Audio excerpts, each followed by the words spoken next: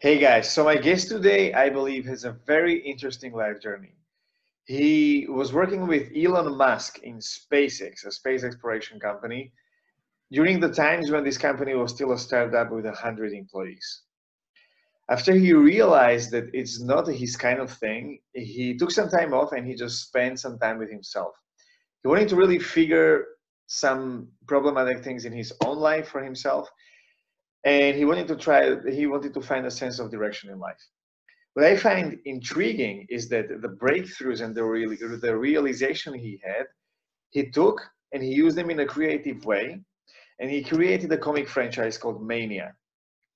And not only this comic franchise was successful, he was also invited to speak in the Comic Con conference as a panelist in a panel discussion about mental health. And today he is a coach and he's helping his clients to discover passion and take their passion and take their lives to the next level.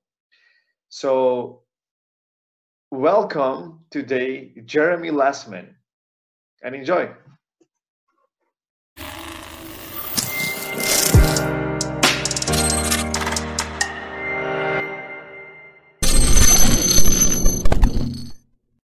So I want to start from the beginning. Could you share more about the project that you were on which you were working with Elon and how the things were going, what you learned from him, how the cooperation was?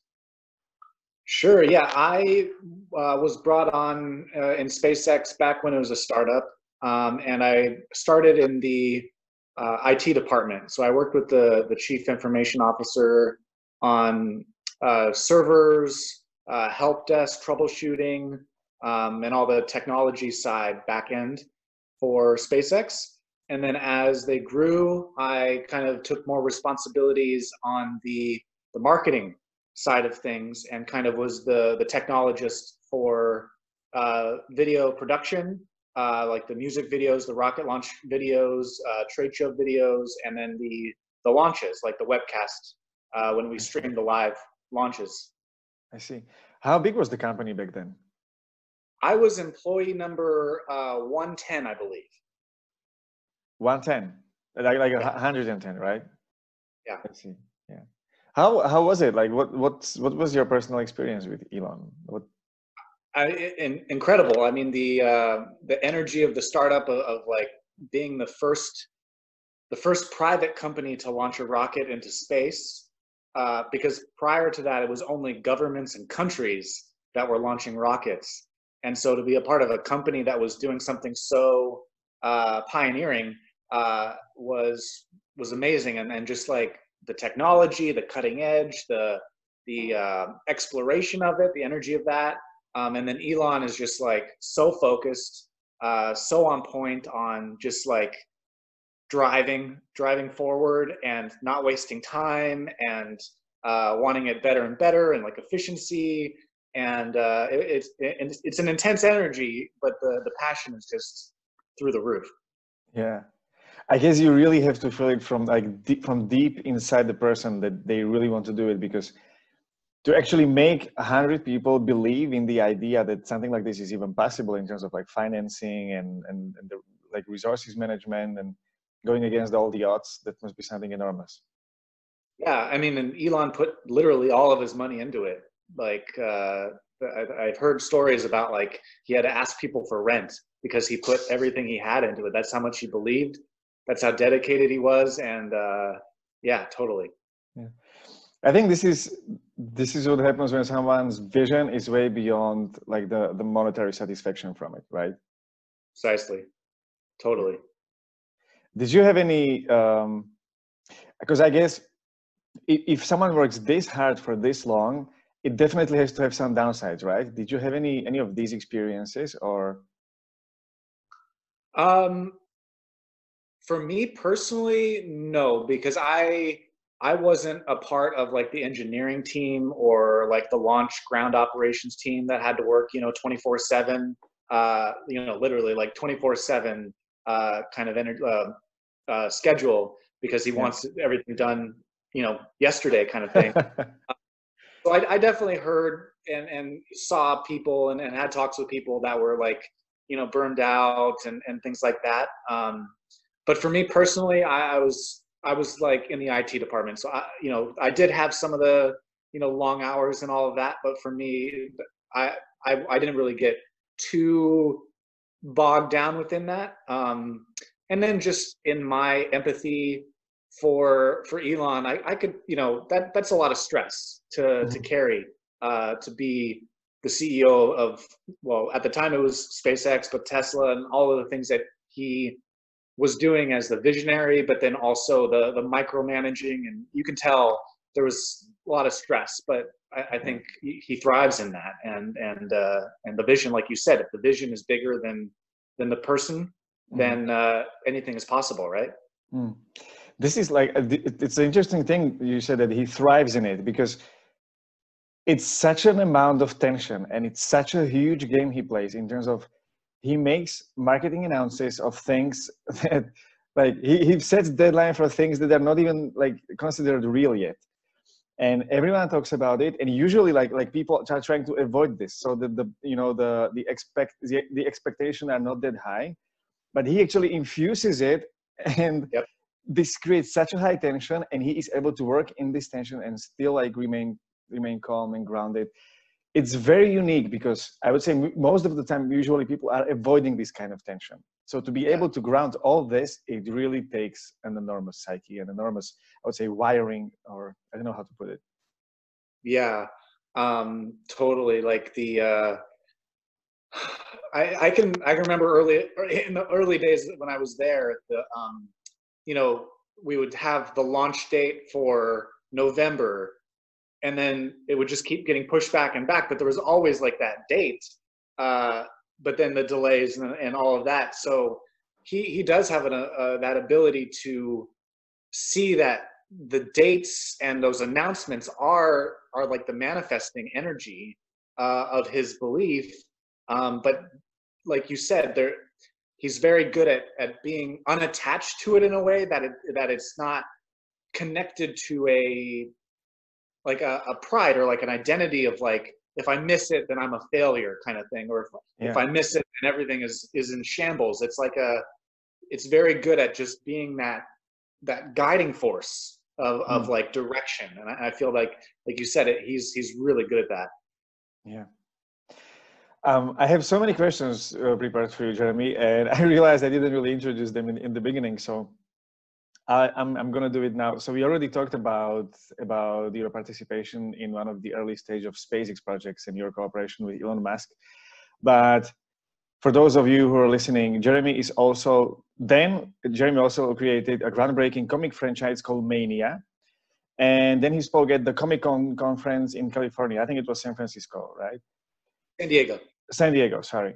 And then he dove even deeper in the self-development and self-discovery. And today he works with imagination technology, and he's helping people to get through their boundaries and to help them discover their passion and help them let go of their limiting beliefs from childhood through unconventional work. I would put it this way. And I want to talk about one thing that I remember I realized actually back in the room when that we talked about this the last weekend in Barcelona. We talked about singularity on 22nd of February 2020 at 22:22. Like, how scary is that? So I wanted Amazing. also to touch the topic of singularity and what are your thoughts about it, and so that like more people have understanding of how it works. Yeah. So tell me more how about how the switch happened from space discovery to moving into the comic books and comic world. Yeah. um yeah, it was amazing. Pioneers Live, I think we should let people know, like, it was that's where we were in Barcelona, right? Yeah. Yeah. So after leaving SpaceX, I was at this point where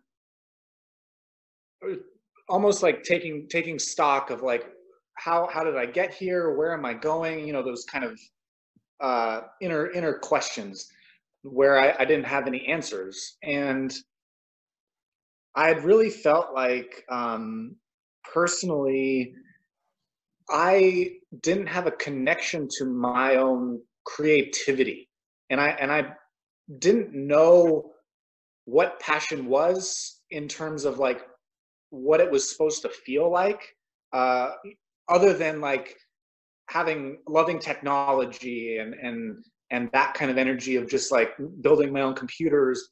But in terms of like the directing of it into taking ideas and bringing them to life, I felt like I had a disconnect there. And so that led me into personal development. And early on, it's like, I want to fix myself. Like that's the, that's the approach, is because you feel broken when you don't know yourself, and when you have been living for other people and being a people pleaser and being the good boy and all of those kind of empath, being an empath, like sensitive, and you don't want conflict. And I was facing all of that stuff, and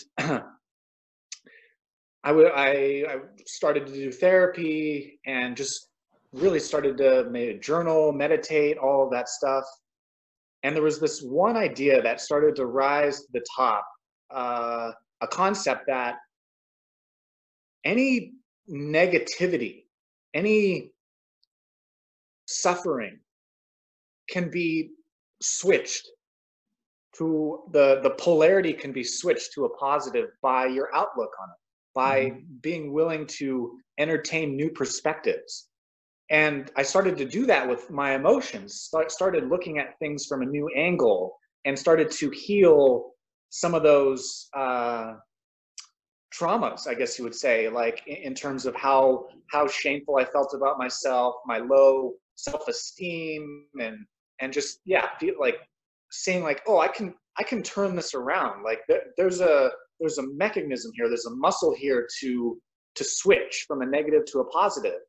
And I felt like there's a message here that I would like to share to people, but I don't know how to do it, because I had felt like if it was just me saying like, you can do it, it's like there was no energy for me. But it was just like, that was not what I wanted to do, just to tell people what to do or tell people how it is. And I realized, oh, this is how art, this is what you're supposed to do with art. But because I wasn't creative, quote unquote creative, I didn't know how to make it something. And so I connected with a writer who, I don't know if you've ever played Dungeons and Dragons before, D&D. Once or twice only.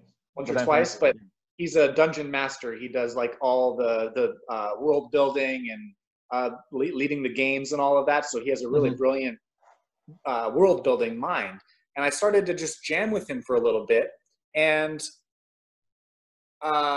pretty soon I shared my concept, and he was like, that would be an amazing story. It would be an amazing comic book, is where we ended up. But the idea of turning disorder and mental illness, all of the things that you can't accept about yourself, or that you think is wrong with you, or that is not normal, and turning that into a superpower.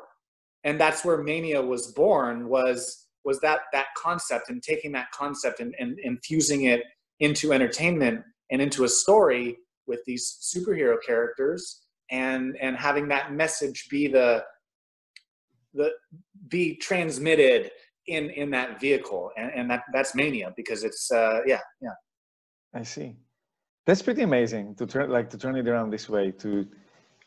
And it's actually it's like an undercover help, right? Like about this stuff from a place of genuinely wanting to help others, but not really being in a place to do that like a therapist or a coach. You create a comic that's aimed at changing people's perspective so that they can look at their own stuff differently. That's amazing. Yeah, without telling them that they have to do it or telling them how to do it. Like, that's how I feel personal development is best transmitted, is when it's left to the other person to make the dots, connect the dots, and make the shifts themselves, because they're coming up with it themselves. It's not like I'm telling you what to do, or here's the right answer. Like, it doesn't work that way. Yeah. I have to say that my theory just got proven because like I had this like ongoing argument with some of my friends who are really believing in conspiracy theories. And I was trying to disprove that, but that's like a fuel for the conspiracy theories, right? Like if you try to argue. So then I turned it around and I started to argue that I also believe in conspiracy theories, but in a positive conspiracies. So there are people conspiring to make my life better, and I don't know about it. And they're secretly plotting on improving my life. And that's it. This is it, right? Basically. I love that. I'm gonna use that. That's great. I just know that there's conspiracy for me. Yeah, and there are no arguments against it. Love it. I love it.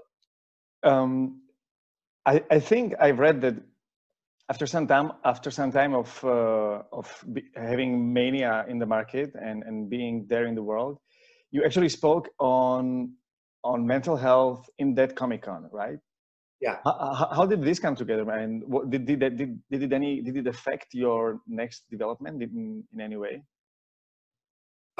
It came about just through some networking and a person on my team that was able to connect with one of the women that is in charge of putting on some of the panels for Comic-Con. Because I don't know if you're familiar, but Comic-Con, it's a whole weekend event, and they have a whole bunch of panels throughout the weekend.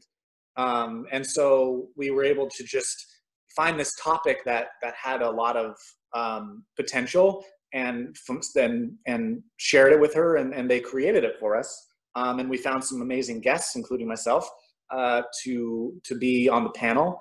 And it was amazing because it was that's probably one of the biggest audiences I had spoke to up until that time, in physical, like, you know, in real life, not just on a Facebook Live and having, you know, in the offline world. Yeah. Yes. Yeah, exactly. And so, yeah, getting to share my message, my mission, my passion, and then getting questions is my favorite thing, is to answer questions, because it's my human design. But yeah, it was heartwarming because I got to see firsthand how it impacts people, and that, like, aha moment where people are like, whoa, that is super cool. I can see myself in that. I can see that's what I've been doing. I've been learning how to do this, and how to transform what I feel is my struggle into my strength. And that, to me, just, it hits my heart, because like that means that my art is reaching people, and that it's influencing and helping. And I think that's what I want. Yeah. It feels good listening to you talking about it. Like I can see that it's really coming from the depth of you, and it's real for you. And yeah, I love to see when someone is doing is working in a way that's artistic, that allows them to go into their self-expression, and people like it in terms of artistic perception, but at the same time it gives value on self-development, or kind of on healing past, changing perspectives, and improving their lives. Yeah. So speaking of this, you mentioned earlier that you had these empath traits, or I call it a nice guy syndrome, which is like something most men today go through, like avoiding tension, avoiding conflict, and not being aware of our emotions. So what helped you the most to get through this period of your life, and to help you get out of it? Ooh. Well, I mean, understanding and awareness is so important, because when you're unconscious to it, I mean, that's when it like really has its full force over you. You're like a victim to it.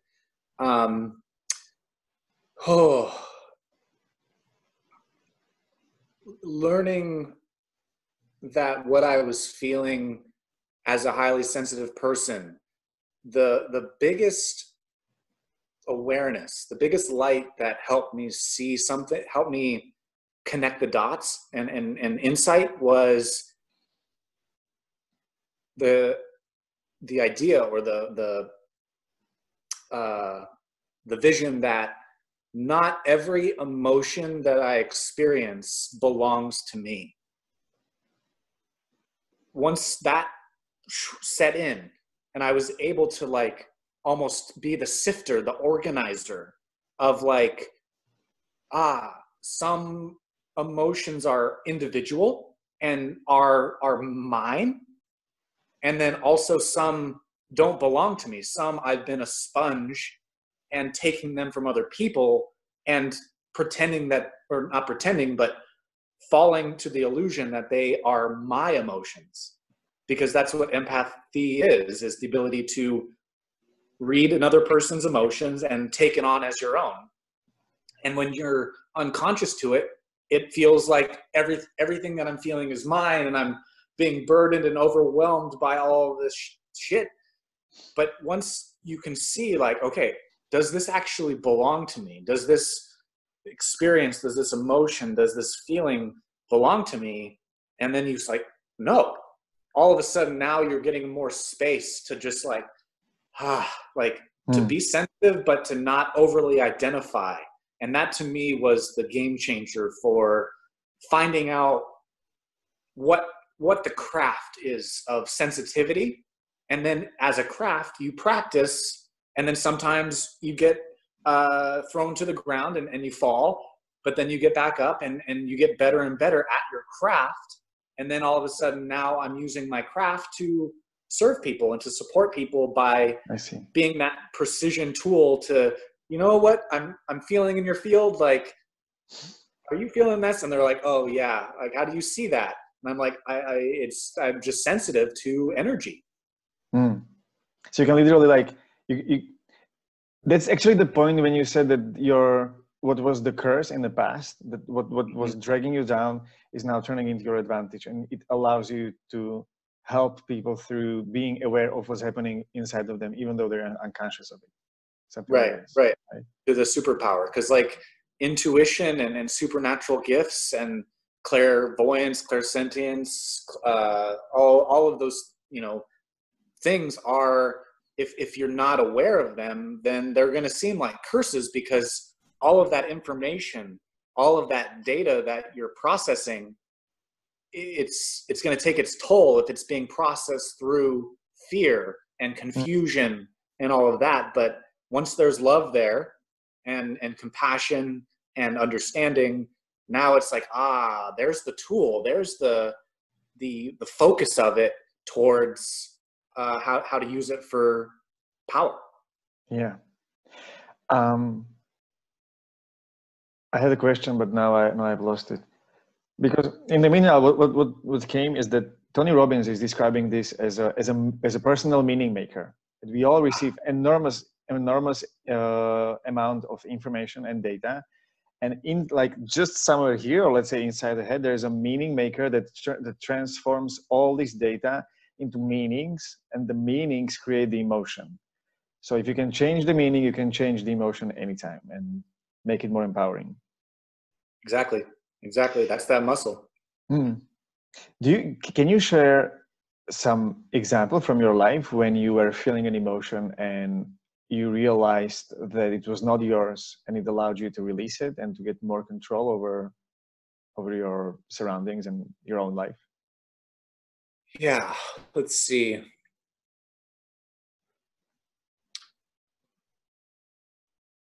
Definitely, I would say with certain people, certain family members growing up, their pain would definitely affect me. In terms of like me taking it on as my own and commiserating with it, and my personality would almost fuse, or the chameleon personality would take on that pain as my own personality. That's how crafty it is. And so when I saw like the ability to understand their negative worldview from that new awareness and their pain, then I was able to have that choice of like, that's not my pain. I don't need to take that pain as my own, as a sign of my love for them. I see. I see. Does that make sense? Yeah, like, Yes. because when it's unconscious, or when you're a child, like, that's how the love bonds kind of entangle, is like, my pain is your pain, and how I feel is how you should feel. But as you start to get older and more into your own power, it's like, do I really want this personality of negativity to be who I am? Because I didn't want to feel as negative and cynical and pessimistic about life, because I really, because of that negativity, I couldn't believe in spirit. I had no school spirit. I didn't feel a part of community. I felt like a loner, because I'm a pioneer, of course. Yeah. But then starting to own that more, you see, like, I can still love this person and not have to feel their pain firsthand. Yeah. And that causes some conflict and some drama, but that's part of awakening and owning your power, I feel. Mm, Does I that answer see. your question? Yes, yes, it makes perfect sense, and it reminds me of one story from my environment where my grandma, she's amazing. I feel like the older she gets, the more fun she is. Now she's 82. Yeah. But I've noticed the pattern around her that used to trigger me a lot, and I would be upset, and like I would be feeling like she's taking my freedom away. But once I understood it, I also felt very relieved. And what I think was happening there is that maybe growing up, she got used to she created this pattern, or this meaning maker, let's say, that when she feels pain and someone sympathizes with her, that's an expression of love. Yes. So for her, like, expression of love would get perfectly mixed with the expression of pity. And it's Yes. funny how it's funny how it works both way, and how, like, nothing is good or bad. Like, it has both sides. So my interpretation today is that when she was young, she was really craving this love that she did not really get. And because of this, she realized that when she goes into self-pity and when she goes into pain, she can actually take this love from those around her. Like, she can get this love. But the thing is that this circuit works both ways. So anytime she gets love today, she goes into self-pity. And that just blows my mind. How it just, like, how it just sticks together. And I realized, like, this was the hardest thing to admit, that I was doing the same thing at times. And knowing this was super helpful in actually in being able to give and receive love more freely. That's a huge realization. Like, especially as sensitive empaths, that awareness to know how and where am I giving my power away to someone else, and how do I take it back? Hey, this is a random question that just popped up. Have you ever thought you're weird? Oh yeah. Oh yeah, I know I am. 100%. I'm asking because of my own experience. I'll share later, but I'm curious about yours. Did you ever had, like, did you ever struggle with that? Like, you had, like, serious thoughts about, like, okay, this is serious. Like no one's this weird. I mean, yes, the transformation, or the journey of it, was like, growing up, you try to fit in. So, like, that was how I dealt with it, is like, the attempt to fit in, the attempt to please people, to get people to love you. But as soon as I, saw those patterns, and like, didn't need people to approve of me to love myself. Like, I didn't need validation, or like, you start to face, like, oh, do I need validation from others in order to feel good about myself? Like, that journey of transformation then is like, oh no, now I can just own it fully. And the people that will love me will still love me, and the people that don't really resonate will fall away. And that's okay, because I'm not giving my power away to anything. Nothing and no one has power over me. Yeah. Yeah, that's exactly the same thing that I did. I was always fighting. I was always fighting it, like not really not really fitting it in past. And the moment you start to admit, like, yes, I'm weird, and I might be the weirdest you'll meet today, like that just makes it so much easier, Mhm. and it releases the whole thing. Because in the end of the day, who's not weird? Like everyone is weird in their sort of way. Yep, yep, yep. Yeah. So I want to switch now to your next big project, which is your passion today. And I don't even know where to start from, because like you on your website, there are multiple names for the work you do. I found like the field of passion, imagination, technology. So how does this work? Can you describe very briefly, or like take as much time as you need to, so that people can understand what is it that you're doing? Yeah, yeah. So I always like to kind of start off by saying passion is my passion. So as a artist and as a scientist, like I see both sides of my brain kind of as the scientist and the artist kind of coming together. Passion is the field of study that I've been researching. So it is something that I look at as a field of study that is going to help advance humanity and help us evolve in an accelerated way. So because I mean, passion to me is like where it's like the most volatile, but it's also the most fire uh, for for being alive, for being alive here on Earth. Um, so from that, imagination technology was invented or created, however you want to call it.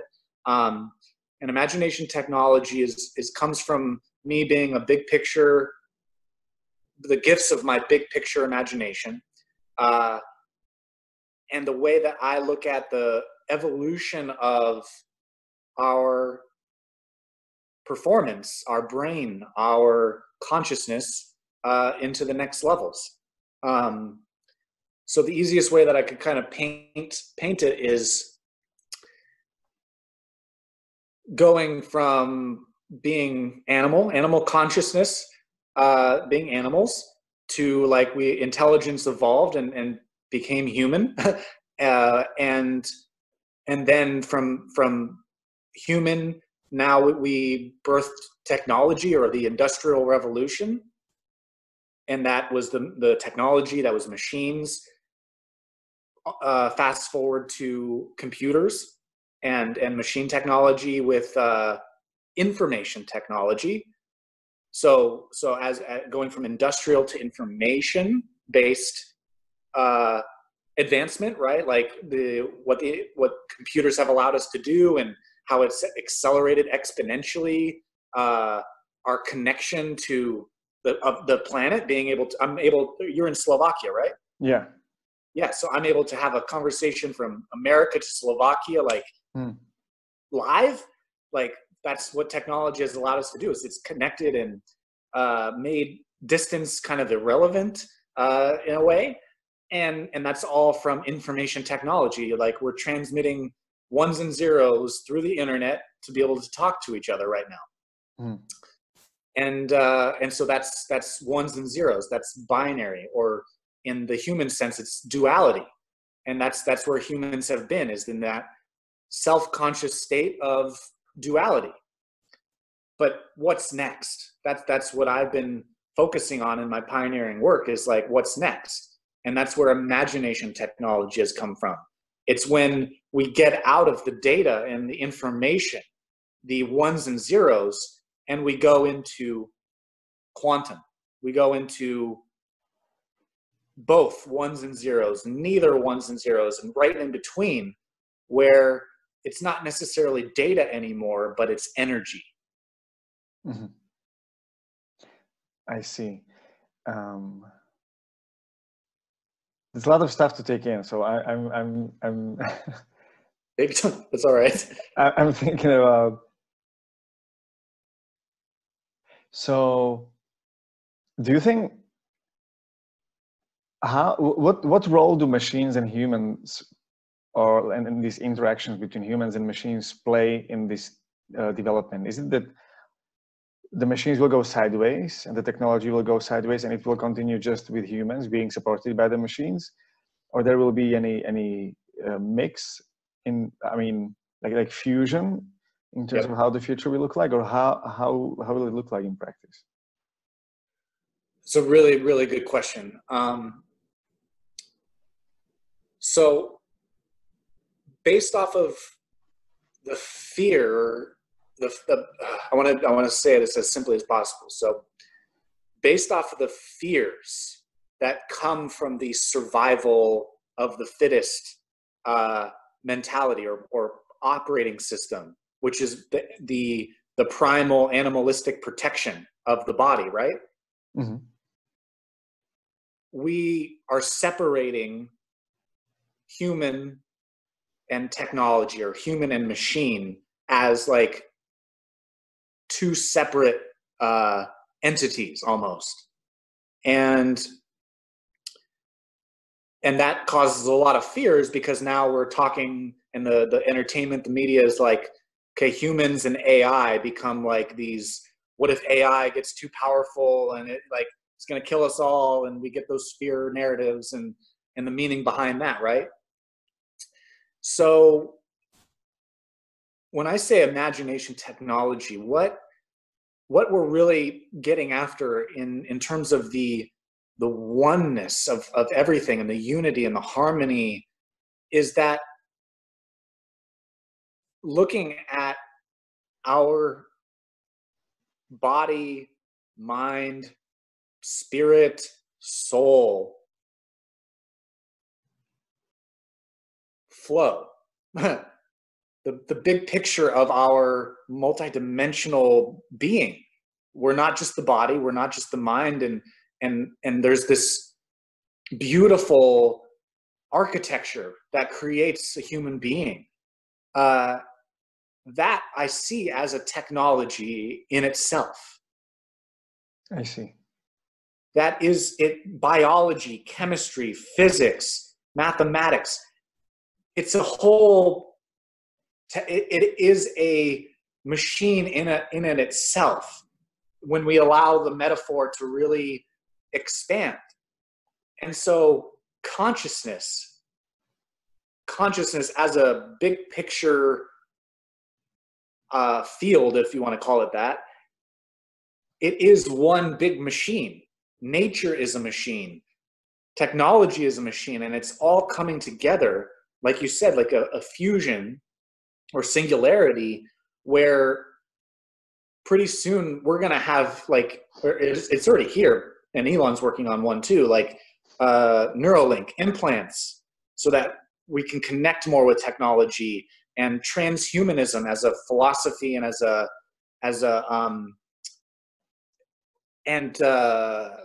was like, or with the military, where, you know, if you lose a limb, they're able to put a machine arm on so that you can have mobility. And we're already doing it. It's already here, where the machine integration with humanity is bolstering us and augmenting our performance, and allowing us to go through the limits of biology with that. And so that's going to continue. And when you're on love, when you see reality as love, it is going to be a collaboration. It's not a competition. That's the survival mentality, is it's competition and scarcity of resources and fear and all of that stuff, right? Mm-hmm. But if you're awakened to more of the truth of love, you see that its consciousness is collaborating with itself. And we're awakening with technology, and technology is awakening with us, and it's all the same thing.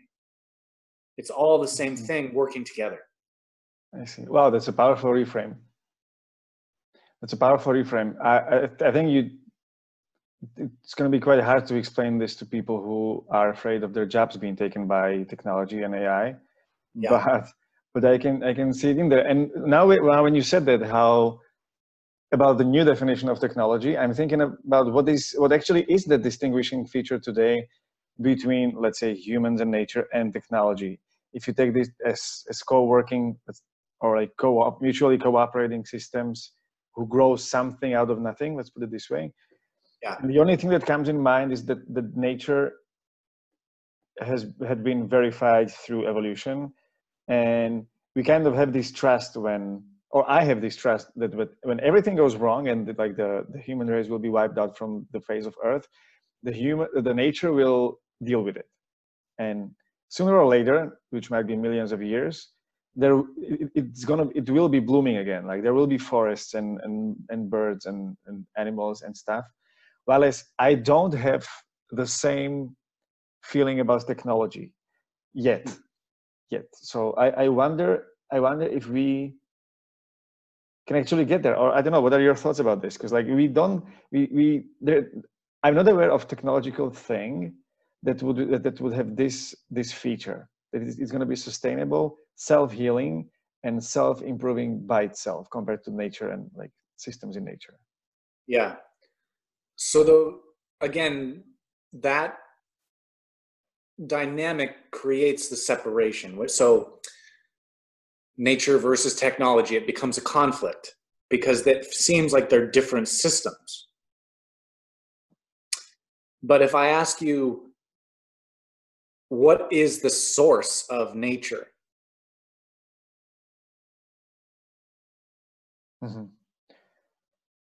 Yeah, I would say, well, those are the big philosophical questions, and like here, the science and psychology meet spirituality, I would say. So something like oneness or the all, the universe, God, whatever is the technical term, but like that which encompasses everything. Yep. Right. And yes, it's philosophical, all different words, but and we could use like consciousness. To me, it helps to understand this, because if we consciousness yeah. is a synonym for me. Good. So if we allow the spirituality to integrate with the science for a second here, because when we say nature, we're saying science, and when we say spirituality, we're almost going towards that other side of like the technology of the species. But like, allow me to get more precise here. Is like, if we can say that there is a source before this, then nature and technology are coming from the same source. I see. So organic intelligence and artificial intelligence are coming from the same infinite intelligence. And when we can grasp that, then the separation is no longer real. That creates the like, nature's so far different than technology. When it comes and converges into the same source, then we see that if it's the same source, then we just have to release the fear, and now we can go parallel, and that's where the collaboration comes. I see. It's a powerful reframe, and I get it intellectually, but emotionally it doesn't fit in yet somehow. Yeah. The logic hasn't connected with the emotion. Yeah. The insight. It's stuck somewhere in the middle of the hemispheres. Exactly. For the moment, but it makes sense. I mean, logically it makes sense. I think it might be easier for people who are really into technology and who really are on time with the latest advancements and who really have faith in it. And actually, those are the people who will be creating the next level of technology, which can get us to the place that you're talking about. Yeah, and I would just offer emotionally, we're all only speaking in metaphors, but when you use the word mind or the brain, do you see that it is a computer? It is and it isn't. in my worldview, it is to the moment where when you're driven by the survival mechanism, which is conditioned into you during the first years of life, and then it's being like repeated again and again and again. So so the part of the mind that's designed to make us avoid things today which would cause us repeated pains from the past, that is the computer part. But the moment you cross that emotional level, when you don't feel emotions like apathy, sadness, fear, desire, anger, pride, shame, guilt, and you get into courage and acceptance and joy, love, peace, these are the places of creativity. And I think this is where the self-realization happens, when like the true potential, I don't want to say use true potential because just so many people use it, but like the true essence of you, like what is it that is really you, can come out. And this part is not as a computer. I mean, you can always say it's a computer if it's a part of like a sort of a supercomputer, like the consciousness we talk about. But that's again based on the definition of terms. If you can, right? Because I don't think computer can come with a creative solution, because it's always based on some algorithm. And even if it's random, then it's like, even if you take like a random combinatorics and you create something out of this, it's random, and that's not creative. I think like creativity has a certain emotion attached to it that must goes from somewhere. Oh. And I think I've completely drifted off your original question, but like, my thoughts. No, you're totally on it. But the intention of the question was like to point out that humans aren't just nature. Like if we can say that the mind is a computer, then we already are part nature and part technology. I see. If we take that metaphor kind of deeper into the emotional connection, that in terms of allowing that whatever was keeping it intellectual, for that understanding to see like we're not as separate from the technology as we think we are as nature humans. I see. So talking about these topics, from your presentation back in Barcelona, I know that one of the ways how you can achieve emotional releases, trauma healing, is the change of perception of time. And actually, like this is the part when I was not very clear on how it actually works. And I would love to find out more from you how it actually, what is your definition of time, how time works, and how you can use time to heal our psyche? Those are like 5 questions. I'm sorry for that. But yeah, no, I'll do my best. So time, chronological time, is a tool to give structure and continuity to experience. It helps to understand the seasons, the moon, day and night. It gives structure and meaning to the earth traveling around the sun every 365 days, the rotation of the earth every 24 hours, like measurement. Time is measurement in consciousness. So with my work on taking this discoveries of Albert Einstein, who created the theory of relativity, the theory of general relativity, which unified time and space as one concept. Prior to that, space and time were separate. And people weren't aware of themselves within that construct. And because it was a very separating, self-conscious based existence. And so what relativity did is it allowed space and time to become one unified concept, which totally changed the paradigm on physics and the human paradigm. So I'm standing on those shoulders and taking it like one step further and saying the hypothesis that the body doesn't exist in time. Mm-hmm.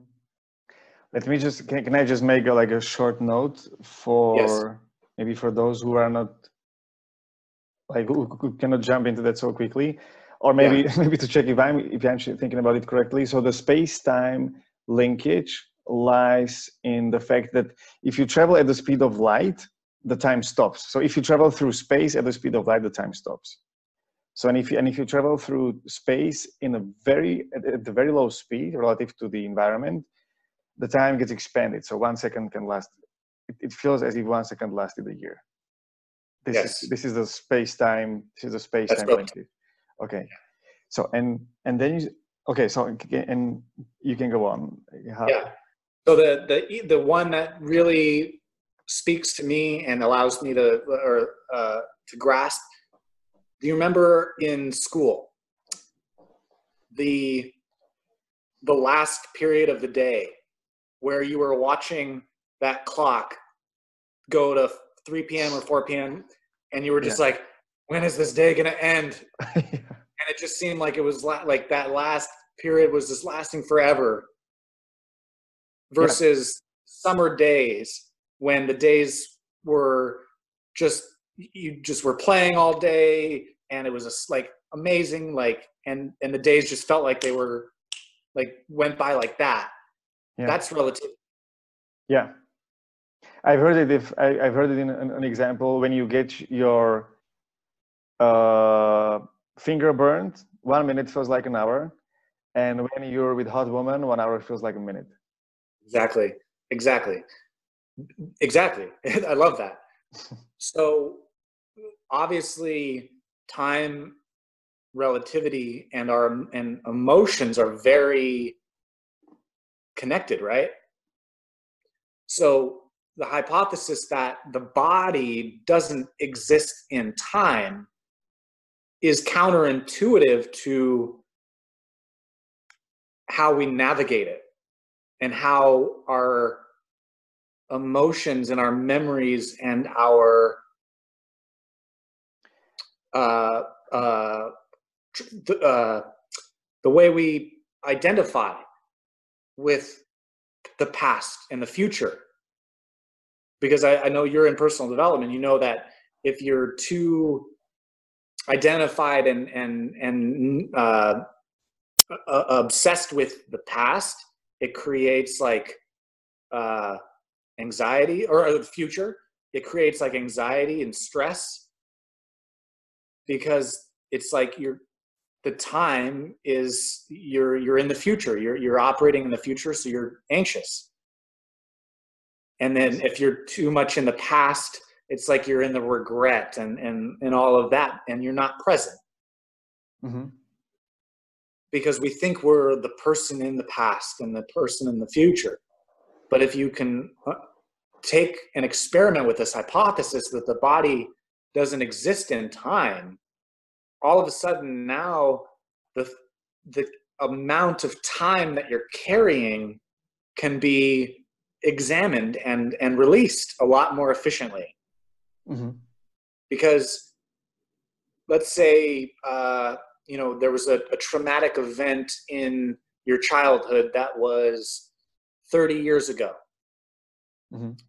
That creates a mark, and it creates like an anchor of time there, and all of a sudden now it's a burden that you're carrying in your shoulder or in your back, or you have a pain that is because you feel like you're the person in time, and you're carrying this time through years.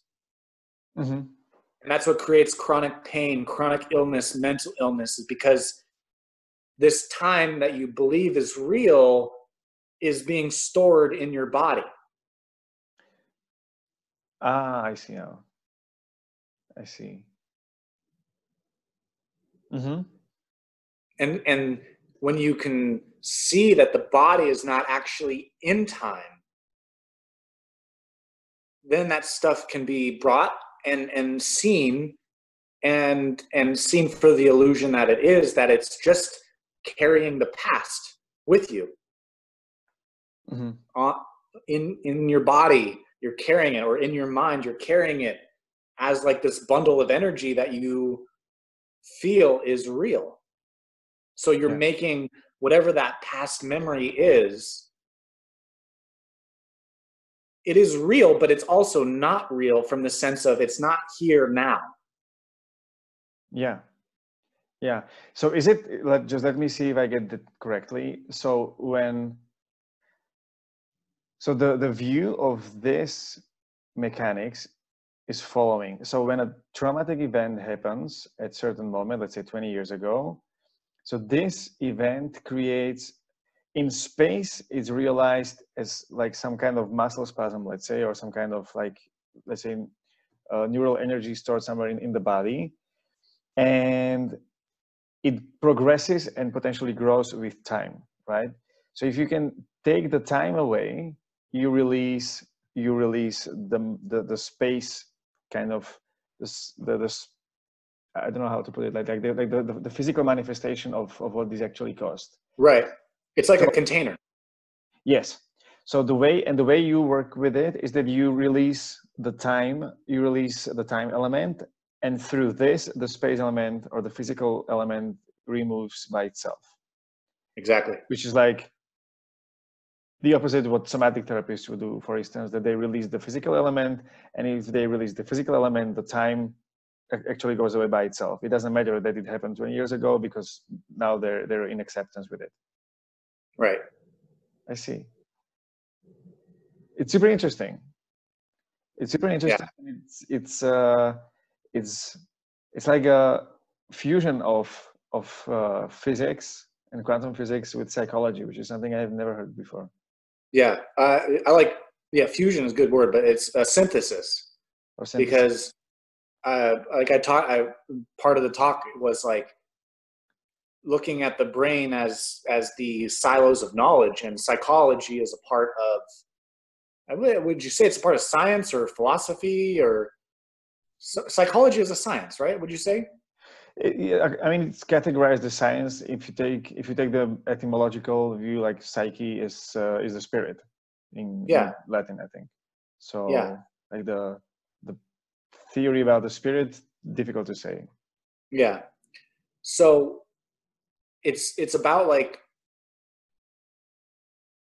looking, I mean, and then logic, we have logic with that, but it's about looking at the brain holistically as how can we take down the separate silos of knowledge and let everything synthesize, let everything play, let all information play, instead of looking at the field of science over here and the field of creativity and all of that over here, or spirituality, and they're like separate camps that can't talk to each other. Yeah. But as soon as they can play, now psychology can play with spirituality and really make things way more efficient. Yeah. And fun. And I would say in the end, it creates simplicity. Like if you really have to unify those, you need to find what they're based on together, and then you can distill the principles and make things more simple. And if it's, I don't know who said that, but there's a quote like, if it's complicated, it's most likely not true. Yeah. Okay, Jeremy, thank you so much for your time. I really enjoyed this interview. I have so many new impulses I'll process in the next few days. Nice. And before we wrap up, for anyone who's listening, where can they find you, or how can they follow you? Yes, so they can either go to my website, jeremylassman.com, or find me on Facebook. I'm on Facebook. You can direct message me there. And I'm sure we can put them in the show notes as well. Okay. So thank you very much again, and have a beautiful rest of the week. Thank you very much for this. It was awesome. See you later.